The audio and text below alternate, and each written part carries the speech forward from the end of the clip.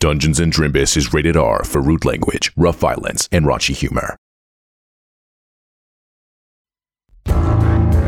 I do declare here's what happened previously on Dungeons & Drimbus.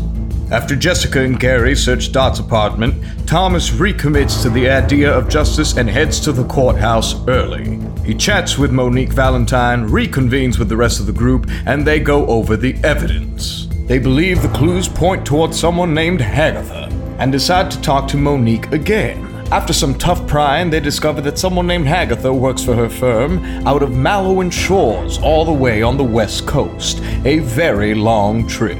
To expedite their investigation, they decide to head back towards Sapir to visit Ostragon the Wizard, in hopes of some teleportation magic.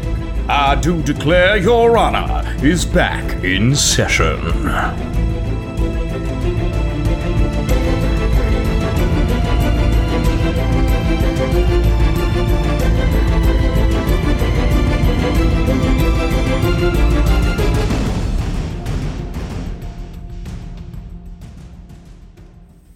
Today's episode is brought to you by Progressive Insurance. What if comparing car insurance rates was as easy as putting on your favorite podcast? With Progressive, it is. Just visit the Progressive website to quote with all the coverages you want.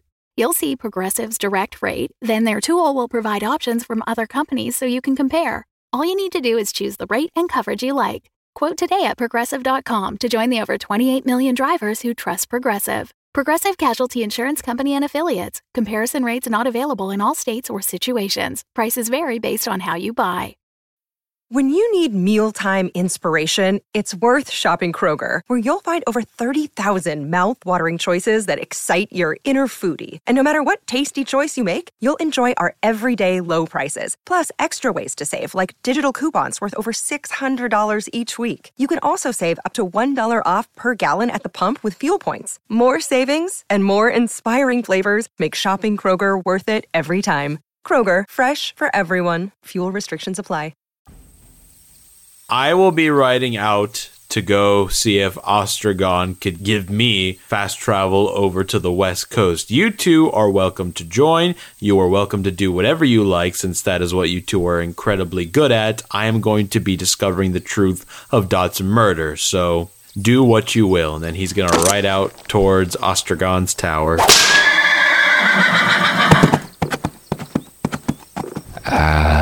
Jessica...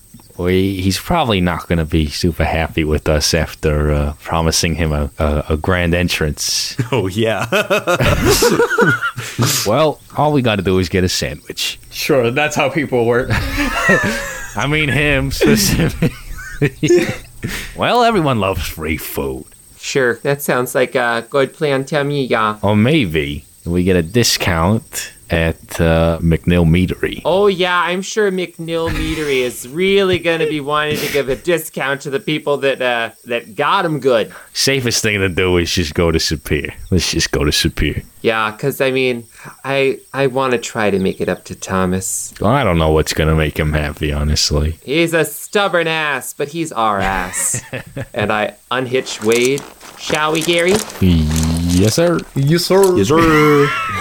As you come out, you see the Cyclops is around Tony the Pony. He's massaging Tony, and he says, "You know, Tony, no. Sooner or later, those little legs are going to give out." Hey there, you. I unfold the foldable rapier from my suitcase, and I, swat, in his direction, get back, go, get.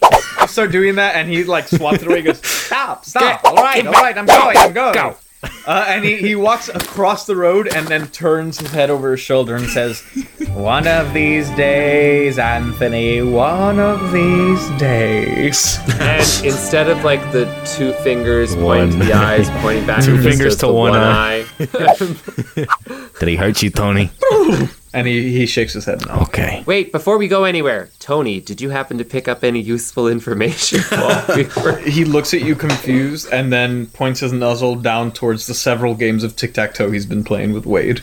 Oh, it looks like Wade won a few. That's good for you, Wade. No, that's Tony's handwriting. See? Well, I said a few. I didn't say he won all of them. Jeez, we can both have horses that do well. You're doing great, sweetie. As Jessica strokes the head of Wade and goes, "All right, I think we're off to Sapir now." And she gives it a little swat of the reins. And you guys head out just a few minutes behind Popcorn and Thomas.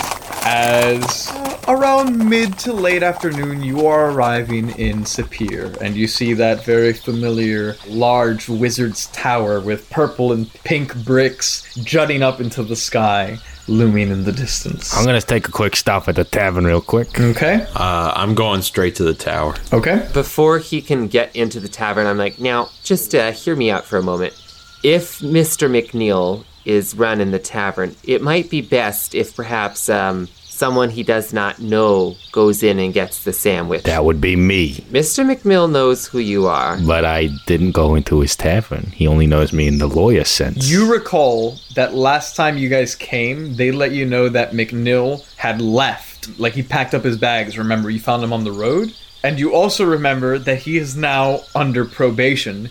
He can only go home and to the meadery. So you put two and two together and realize that McNeil is most likely not here. Oh, well, never mind. Sorry. I was going to suggest I go in a disguise. Bro. But if that's the case, I just swing open the door and go, "Hello, tavern, I'm here." Tavern time. You swing open the doors to the tavern and your little song reverberates through the wooden halls as it is just desolate and empty. Like no one at the front? No one. I run my finger over the countertop to check for dust. Oh, there's dust. I checked the back room where he was making the sandwiches. The equipment is there, like, to make sandwiches, but, like, the stock is cleaned out. It's empty. I knew we should have bought a sandwich back in East Orgeia. We should have pulled over at that Twilux on the way. Thomas, you arrive at Ostrogon's tower. What do you do? I'm gonna knock on the door. Excuse me, Mr. Ostrogon, are you home? What do you want? Oh no, he went. Well, it's me. I made a fool of myself in front of an entire courtroom. I completely understand, Ostrogon. I just want you to know I had nothing to do with what occurred at the court. No. And a sandwich is it's two pieces of bread and, like, a little rock in the middle flies out of the knocker and hits you in the head. Ow! Okay. Ow! What are you? What am I? What are you? A piece of bread flies out of the knocker and a second piece of bread flies out and they appear and cover your ears. Oh, no. What are you? Do I have to say it? If I say it, will you take this? I'm an idiot sandwich. You're an idiot sandwich. Okay, yes, can you take the bread off my ears now? And the bread gets sucked back up into the knocker. Can I come in, please? Are we done being a child? No. Alright, I had nothing to do with what happened in court. I am deeply sorry for what my assistants decided to do. I was completely against it. I took your feelings into account. I said, Ostrogon's going to be very upset if you go down this road, not to mention it was the morally incorrect thing to do. You have to believe me, Ostrogon. I was on your side that entire time. So what do you want? Well, first of all, I want you to let me in as a friend. I am your ally here. This is a very private and personal space. You let us in the other day? No, I did not. I spoke to you through the knocker. Oh. Alright. Is this better? And a cloud poofs and Ostrogon is standing next to you. You know, that's a little bit better, actually, yes. What? What I want to ask you is about It's what... very hot out here. Please make it snappy. Okay, I'm trying. Give me a second.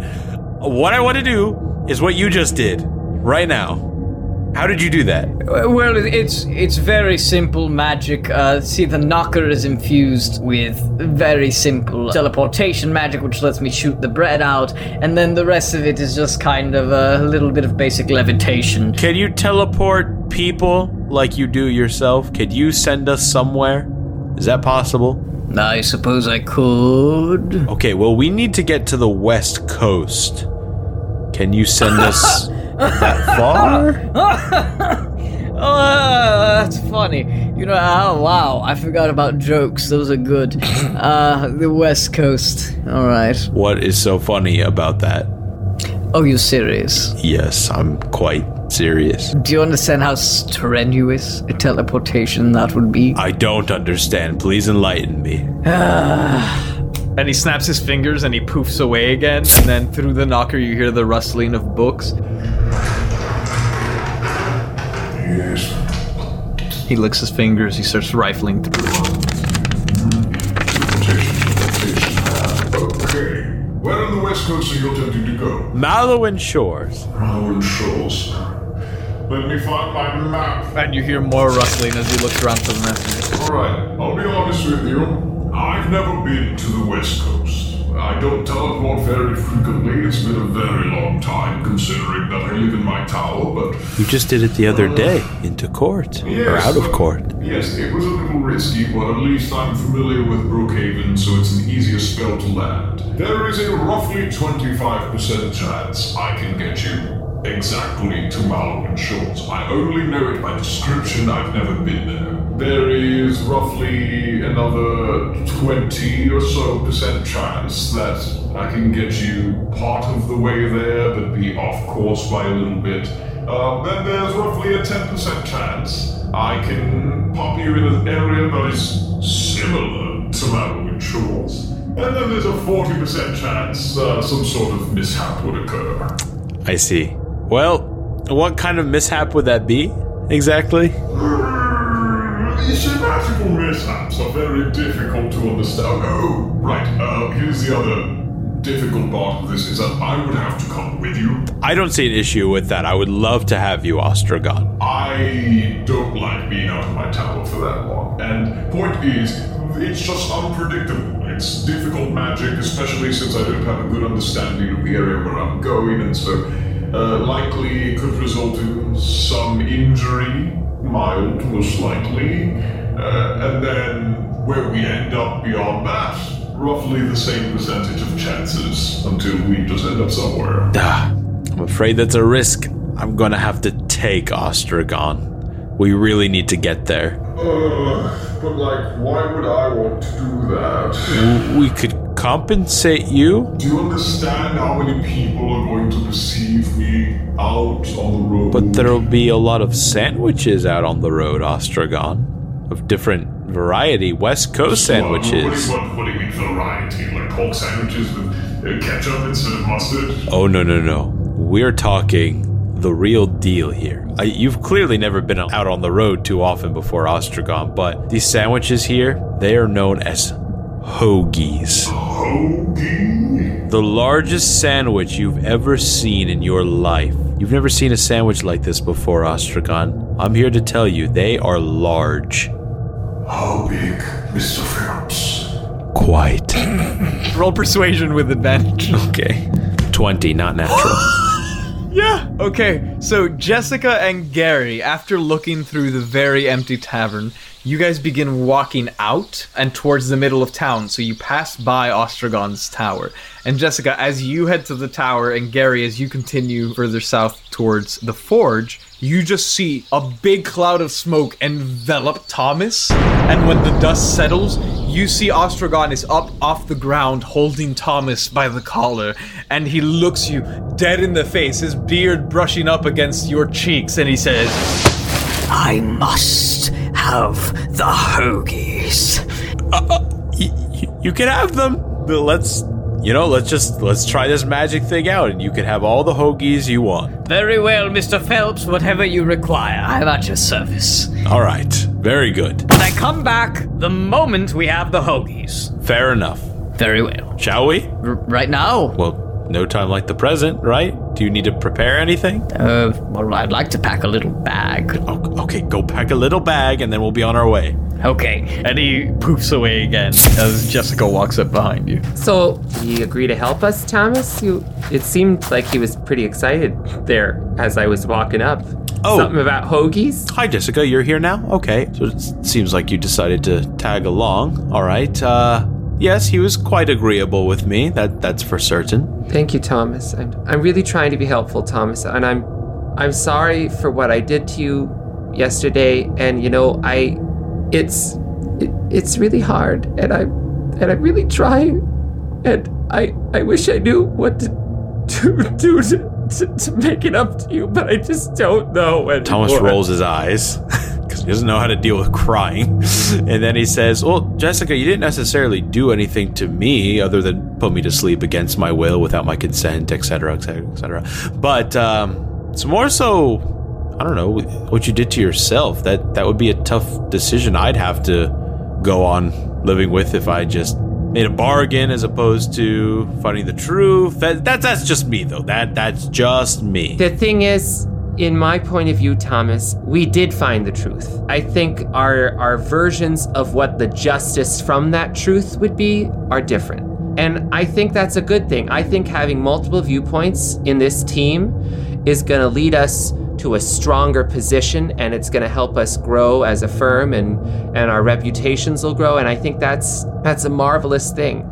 I think there's going to be times that you and I agree and Gary thinks of one thing instead, and I think there'll be times where I say one thing and you and Gary are on the same side. But when you're working on a team setting, that's kind of the gig. Sometimes things don't go the way you want necessarily. And I don't mean to say it like sometimes it won't go the way you want, Thomas. I'm not trying to say it that way. We just have to be open to everyone's interpretation of justice. And I think that what we got him to do, what we got him to give up from his life was more constructive to the world than necessarily him spending X amount of seasons in the dungeon. I think we found a pretty good alternative to something to that. I'm sorry, I fell asleep halfway through that. Do you always ramble like that, Jessica? Do you go on and on and on? Look, I hear what you're saying about the whole, we have different interpretations of justice. That is very clear to me. But if that's the case, then maybe it's time that I no longer be on a team of any kind, okay? So, yeah, there. If that's really how you feel, Thomas, I can't stop you. I won't stop you. If you feel strongly enough, do you want me to come along? That's completely up to you.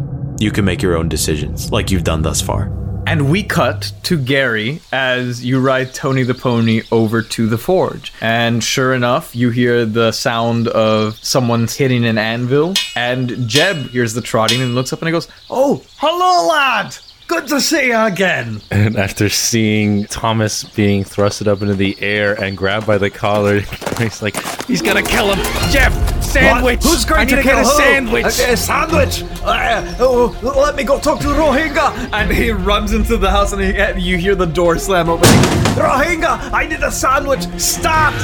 My goodness, yes. I barge in with Tony in the house. We need a sandwich! You see Rohingya carrying the baby, BB Getty Wells, and Rohingya goes, Jeb, you make all the good sandwiches. Yeah, right. Where's the bread? Where's the bread? And he starts looking around. And he goes, oh no, I need to run over to the rabbits. Let's go, get on. And he runs across the way. He just smashes through the door to the rabbit house. Well, then he goes, rabbits! And you see Juniper, Mia, Job all kind of bounce up and look back and they go, what? He goes, I need bread right now. They're going to kill him. Kill who? I don't know. Give me the bread. And Jeb bolts into the bag. He throws a loaf of bread at him and he goes, thank you. He runs back to his house. He goes inside. He says, Rohingya, the mayonnaise. And Rohingya throws him a little pot of mayonnaise. He slathers it on. He goes, all I have is a half-eaten pork chop. Here you go. And he slams it on. He throws on a piece of cheese. He closes it and he goes, here lad, run for your life. Thank you. Tony does the Hanna-Barbera bongo like feet like and you bolt off toward the wizard's tower. And Jeb is in the background saluting you.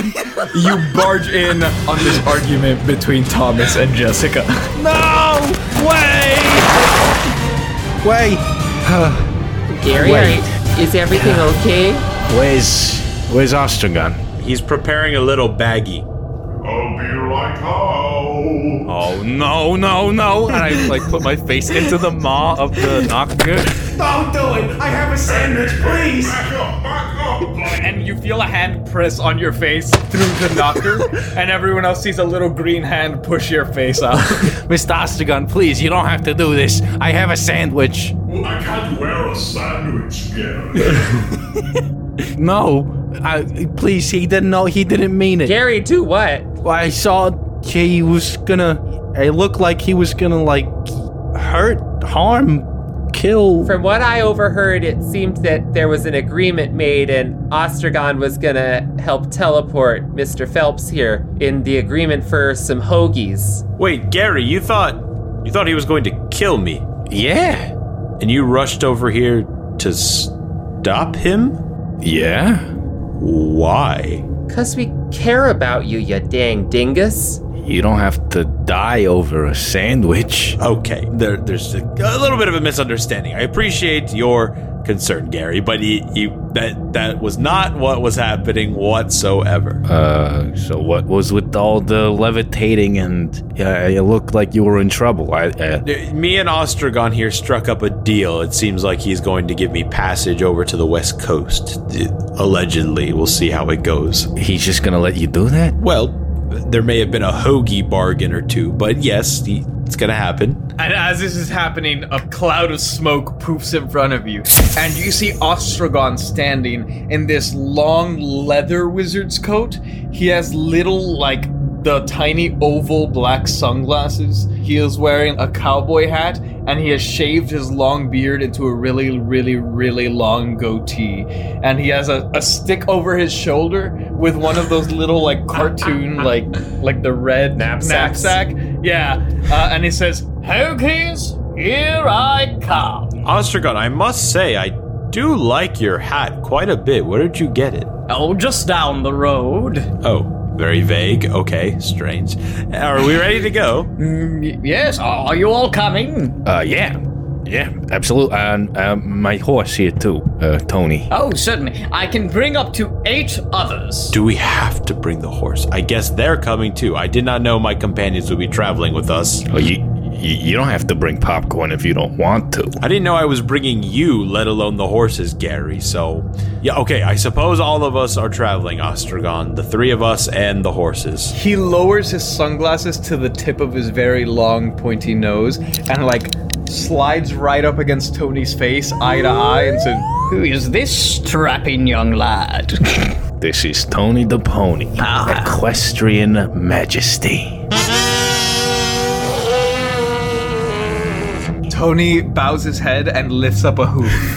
And Ostragon shakes it. And then he looks up at Popcorn and Wade, who are above his head, and he goes, "Don't kick me." Don't you worry, Ostragon. Wade is very well behaved. Aren't you, Wade? And I give him a nice little pat. Wade nods to you and then kind of brushes his head up against yours. Aw, and I nuzzle right back. I haven't been on an adventure in 2 centuries. Back then, people made a living out of killing people like you and I, Gary. Well, thank goodness we're not in those times anymore, eh? Well, ready to go? Yes, I suppose so. 3 horses, 3 riders, 1 dapper wizard. And it claps his hands together, and you go up in a cloud of smoke.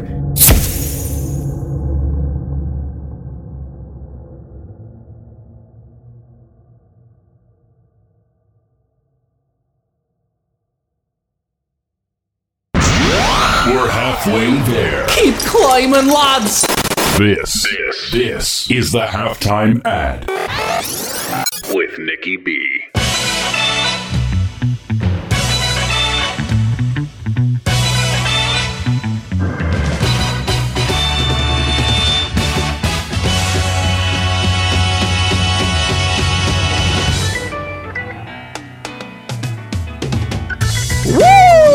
Doesn't that just make you want to shake your keister? Halftime zone. It's where you're at, baby. Here we go. Do you like playing pretend with dice? Of course you do. What's the only thing nerds like us like more than actually playing our games? It's getting those sweet, sweet accessories, mama. I'm talking about those sexy math rocks. Dice, baby. Dice accessories, dice towers, dice boxes, dice sandwich. And what's that? A dice catapult! You know, we're talking about our friends at the Elderwood Academy. They've got all the goods. All the goods. And when you go to elderwoodacademy.com/Dungeons and Drimbus, you get a free Drimbus catapult on orders of $25 or more to throw those math rocks in style. Whew. I'm gonna calm down and I'm gonna say it one more time for you again, and then you can repeat it and go rewind and repeat it and listen to it again and again and again. But here it is. When you go to elderwoodacademy.com/Dungeons and Drimbus, you get a free Drimbus catapult on orders of $25 or more to throw those math rocks in style, baby.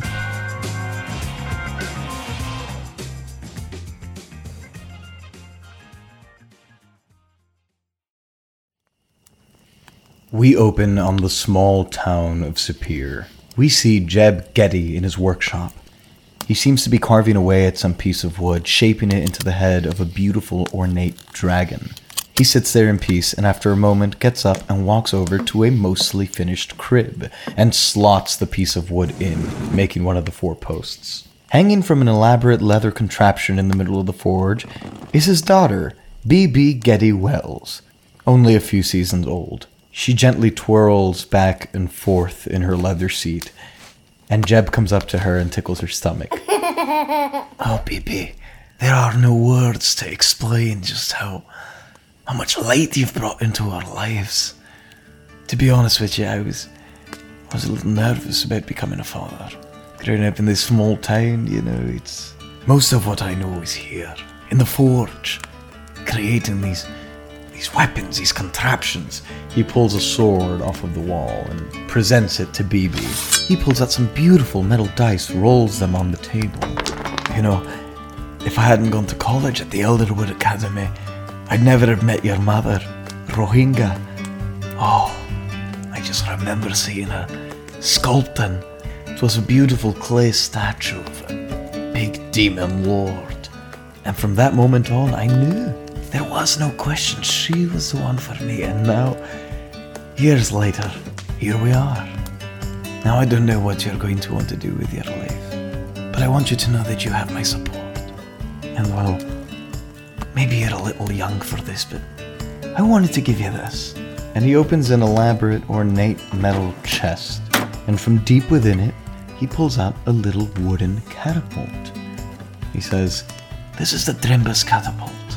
It's a rite of passage for all aspiring craftsmen at the Elderwood Academy. My father, Oman Jr., he went to the Elderwood Academy and he made the first Drimbus catapult. And well, he gave it to me, and when I went to the academy, I made mine, and now I'm giving it to you. And should you choose to follow in our family's forging footsteps, I think it'd be nice for you to go to the academy too one day and make your own Drimbus catapult. I think that'd be really beautiful. But of course, if you just want to be a lawyer or an artist or anything like that, well, I totally support you there too. But if you still want a catapult, you can always go to elderwoodacademy.com/Dungeons and Drimbus. And with any order of $25 or more, you get a free Drimbus catapult. But I still think it'd be nice if you made your own. He wipes away a sentimental tear as B.B. Getty Wells stares at him in slight confusion, and then he says, "So, what do you say today I teach you all about welding?"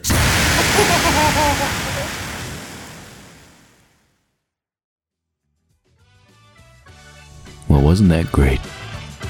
What are you waiting for? Go to elderwoodacademy.com/Dungeons and Drimbus and use code Drimbus to support the show and get that catapult. And now, time to thank you.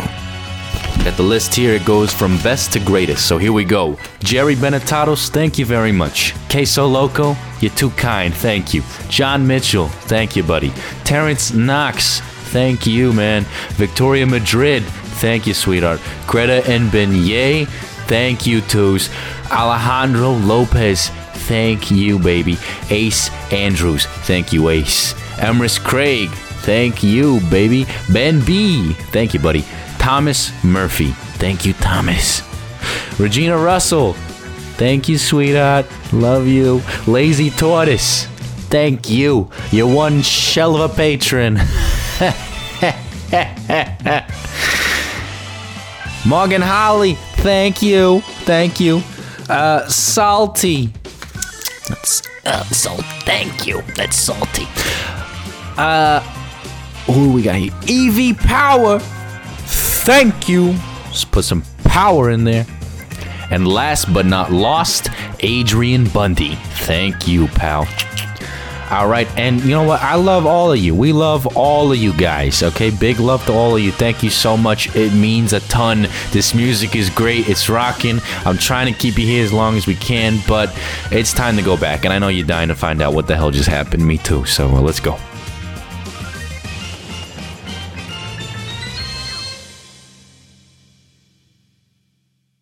Another day is here, and you're ready for it. What to wear? Check. Breakfast, lunch, and dinner? Check. Planning for what's next and how to save for it?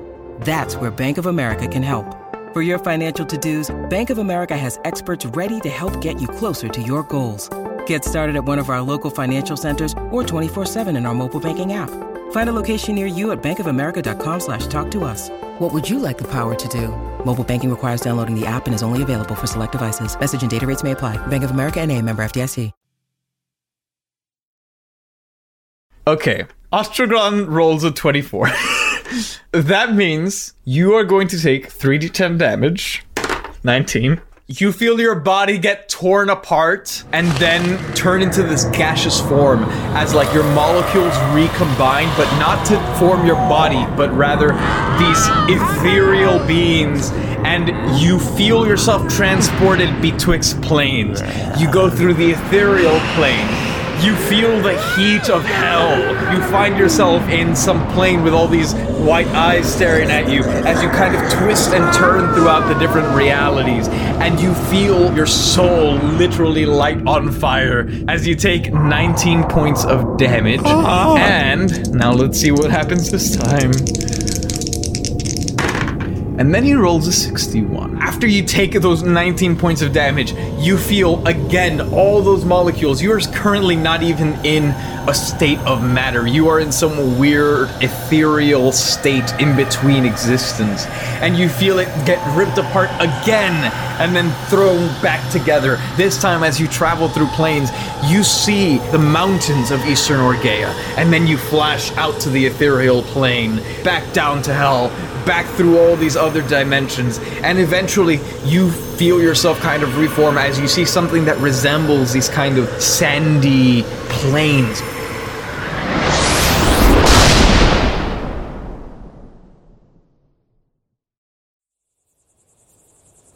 We cut to a large stretch of desert. You see these stucco houses kind of scattered throughout. There are no doors, just doorways. There are these broken down wooden stables and fences, a kind of rundown town.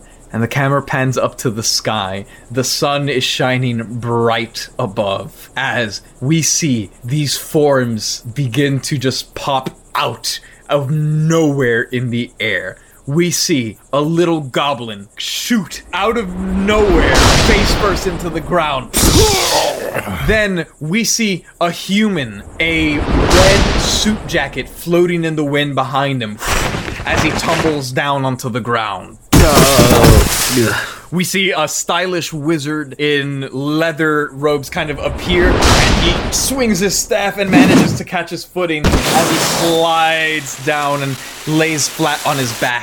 And then we see an unconscious Jessica Felcher fly out of the air, a little bit of blood dripping down from her nose as she tumbles into the sand.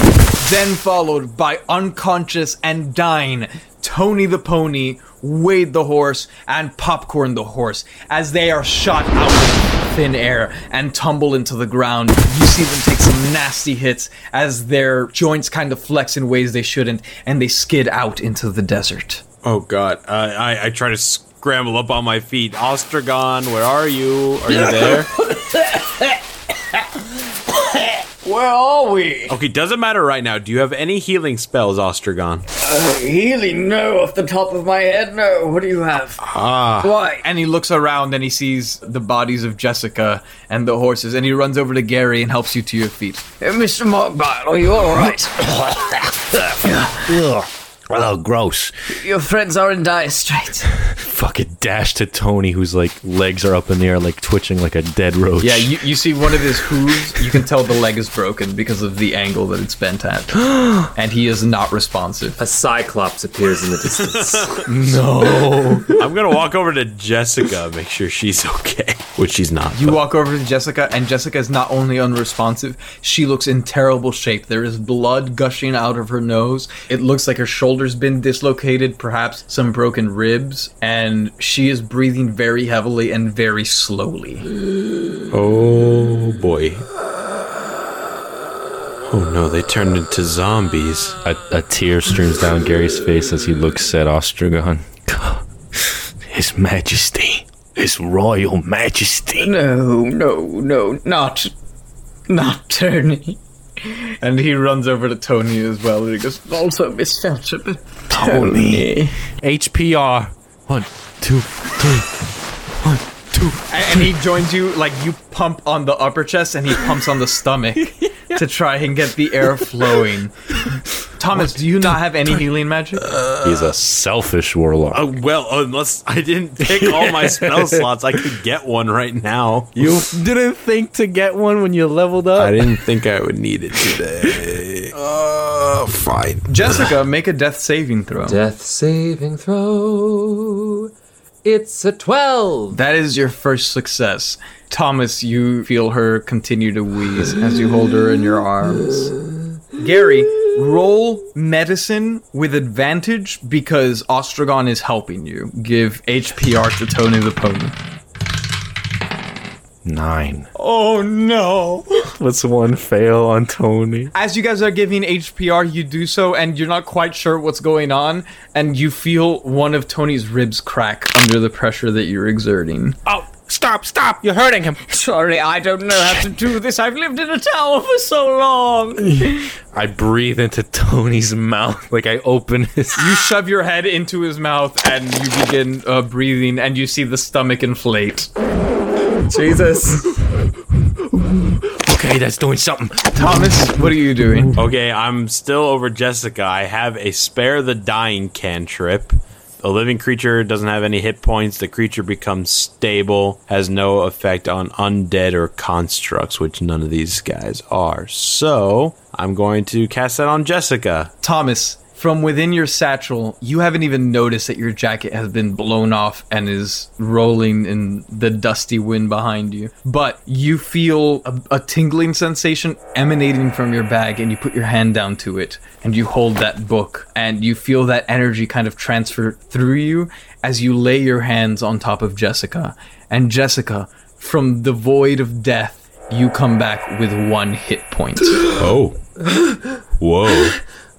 Hi. Are you okay, Jessica? What did I just do? Okay. Oh, that's painful. Okay, you're talking. That's a good sign. Goodness me. I'm gonna need everyone to roll for initiative. Oh no. 6. 15 for Jessica. 8. At this point, as Jessica is waking, and as you give desperate HPR to Tony the Pony, while Wade and Popcorn lie dying in the desert, you hear from behind some of the stucco houses.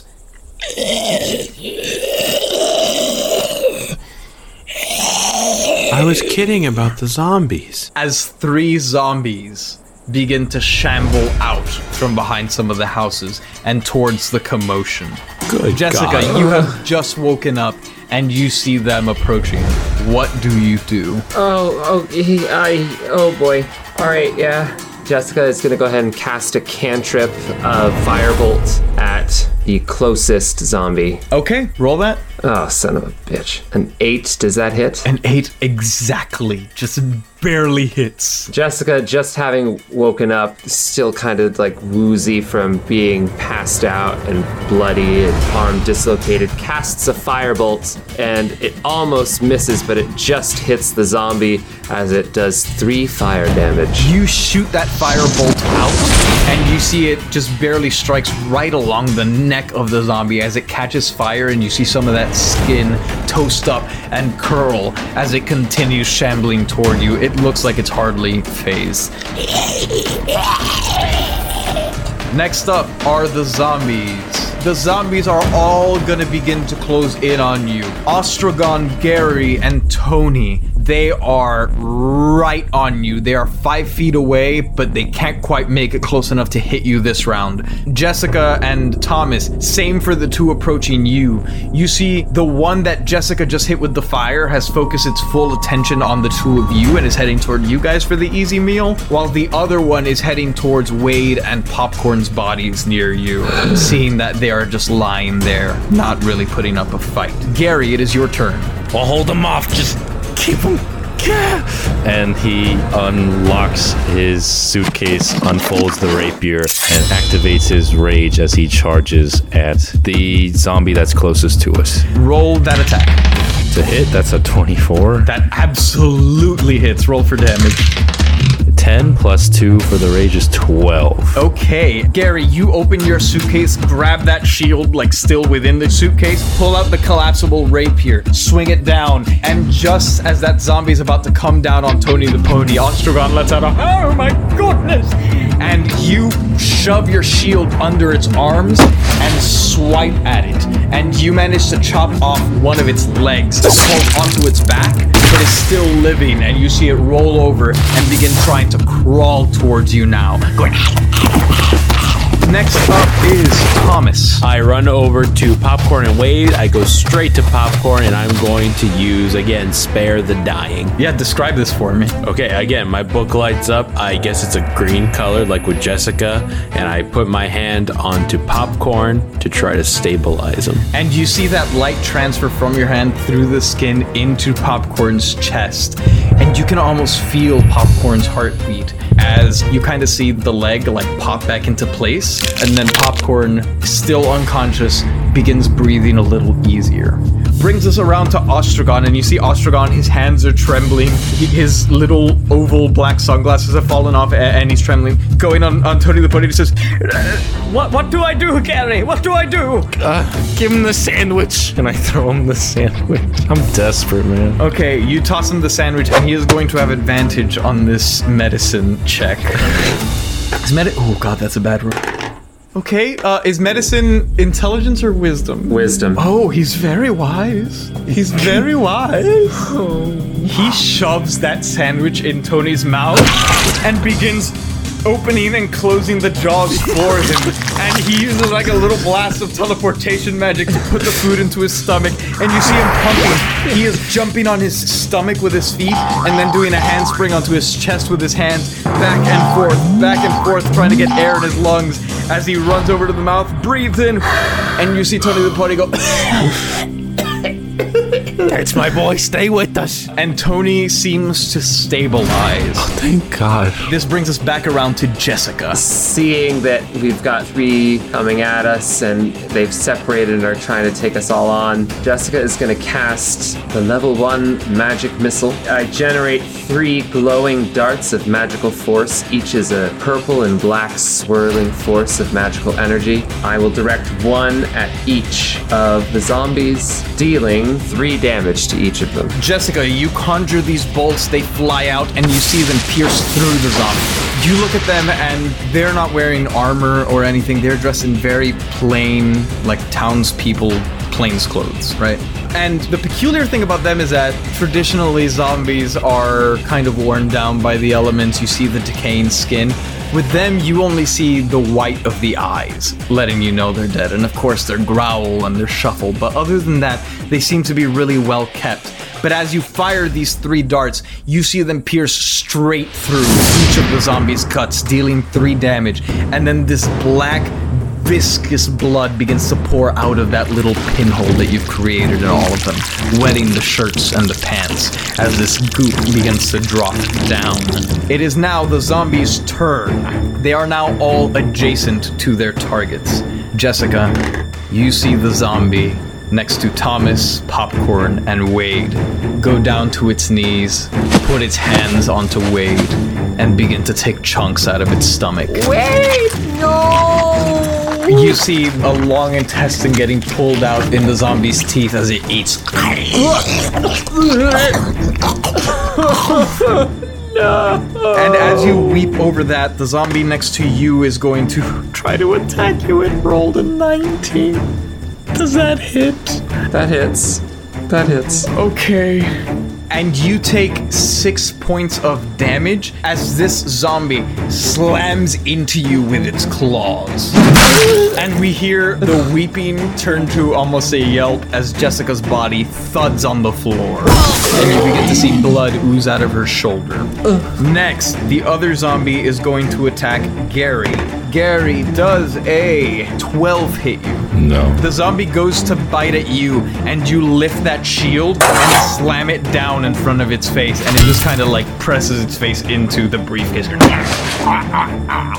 Gary, it is your turn. How does the one look that I attacked? The one that you attacked is, especially with the magic missile, is now looking in pretty bad shape. Like you could probably finish it off with one good hit. Yeah. So it's gnawing at your briefcase. Its leg is a few feet behind it as you see that black fluid kind of oozing out of both the hole in its center and where its leg used to be. And it is beginning to turn more and more pale as it continues to gnaw at your shield briefcase. Does a 12 hit?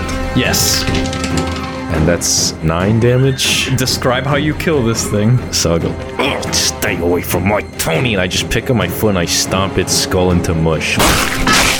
You stomp its head into mush, and with the first kick, you hear the crack of the skull. You kick again, one of the eyes pops out as the skull kind of fractures a little more, and you keep stomping. Eventually, its entire skull just explodes and splats, and you begin stepping into its brains and that dark necrotic fluid as it covers your shoe. And this is just a regular work shoe.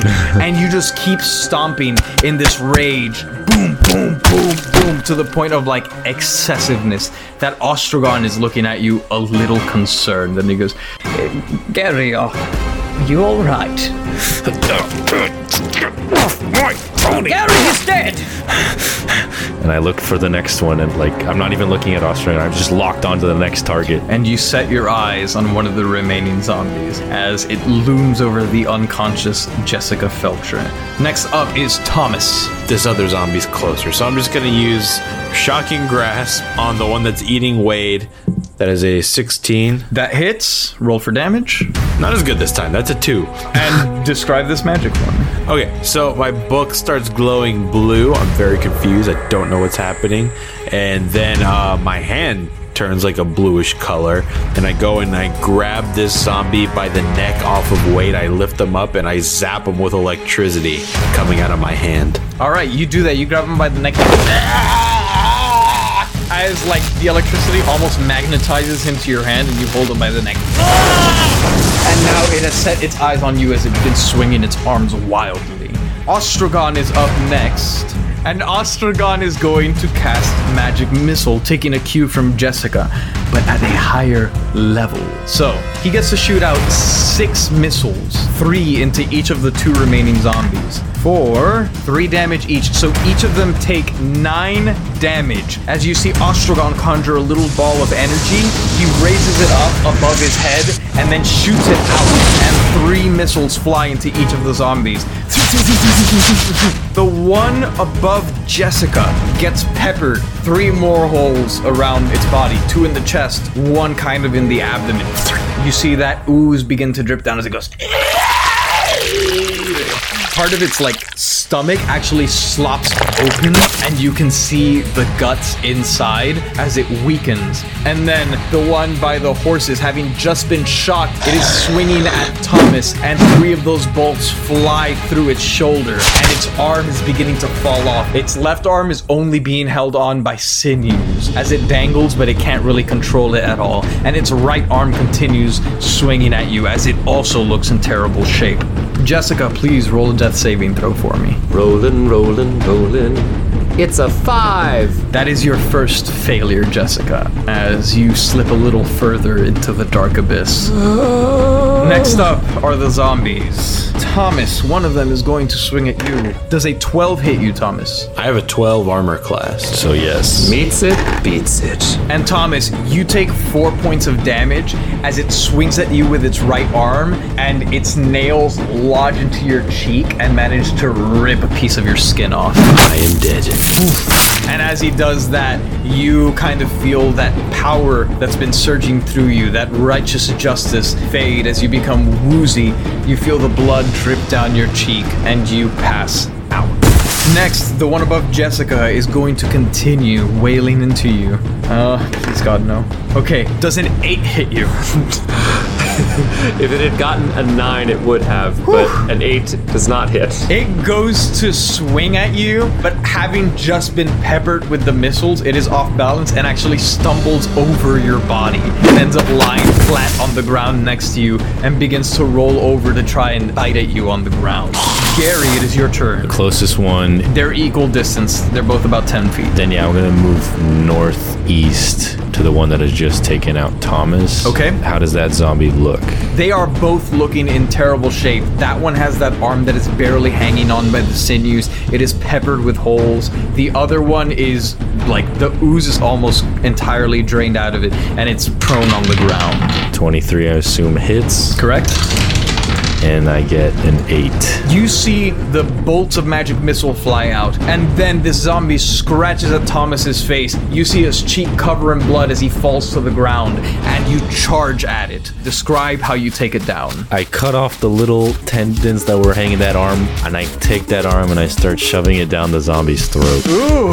And Gary pulls out this wild streak as he runs up to the zombie, severs that arm, and begins shoving it down the zombie's throat. You see some of the folds of the mouth rip as it shoves the arm in, and it falls down to the ground dead. And then you see it begin twitching. And it looks up at you with glazed over eyes, looking incredibly weak, almost like it came back from death with just 1 hit point. Gotcha. Next up is Thomas. Please roll a death saving throw. 18. That is your first success. Yay. Ostrogon is going to expend another use of magic missile. He's looking kind of drained, and so he says, "Well, it is the best I can do for now." And you only see 2 bolts pepper each of the zombies. However, they each take 10 damage as you see 2 more of those bolts. They are both lying on the ground, and they just fly straight into the center of their forehead, and they die as those bolts fly through their heads into the ground, almost leaving a little tunnel in the ground, and you are fairly confident they are not getting back up. All right, Thomas, come on. Get up. I'm smacking his face. Come on, Thomas. Ostrogon runs over to Jessica and says, Miss Felcher, come on. You can do this. I can do what I did with Tony. Gary, is there another sandwich? No dice. They're going to die. We need a sandwich. Human HPI. And from somewhere behind one of the stucco houses, you hear a...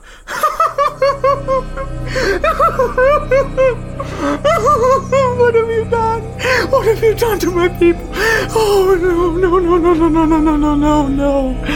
And you see this thin elven man with a goatee and these red circular glasses, dressed in this tight vest and a neckerchief, and he runs over to one of the dead zombies' corpses and picks it up and he goes, "No!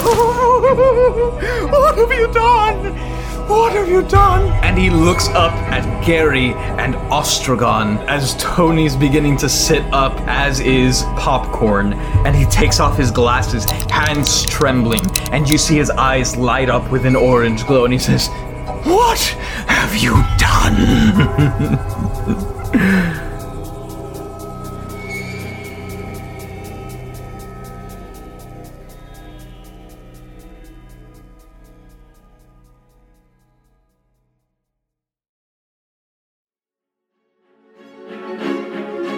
This has been Your Honor. Your Honor features the vocal talents of Nicholas Palazzo as Thomas Phelps, Michael Pisani as Jessica Felcher, and Nicholas Benetatos as Gary Markbile. The rest of the world is voiced by your DM, Giancarlo Herrera. This episode was edited by Michael Pisani and Giancarlo Herrera, with sound design by Nicholas Benetatos. If you'd like to support the show, consider checking out the links in the show notes, or go to patreon.com/Drimbus. All patrons get access to exclusive perks like our After the Show After the Drimbus, where we discuss behind the scenes and secrets, free exclusive merch, and the chance to create items for the campaign or have NPCs named after you. Oh, and don't forget to tweet using #Drimbus to be entered to win a free Dungeons & Drimbus sticker. Thank you all so much for listening, and I do declare I'll see you all next week.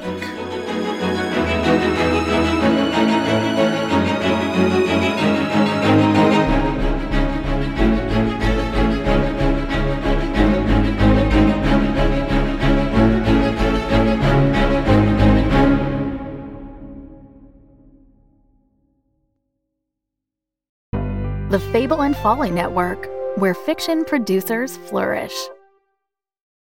Sure I can't get you a drink? They'd had a moment, hadn't they?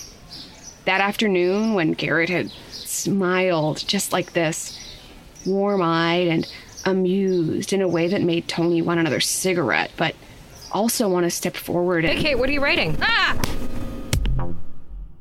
New text post on Thursday, May 21st. Title: Why You Should Be Watching Selkirk. So, Selkirk fandom. Who wants to read my 5,000-word essay, Garrett Last Name, Secret Werewolf?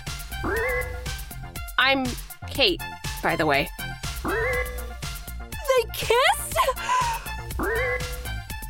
I think I lucked out when I found Selkirk. Because if I'd loved something else, I would have made friends, and I would have been able to read a ton of great stories. But this way, I met you. Me and Day You, a new story about love and fandom from the Procyon Podcast Network.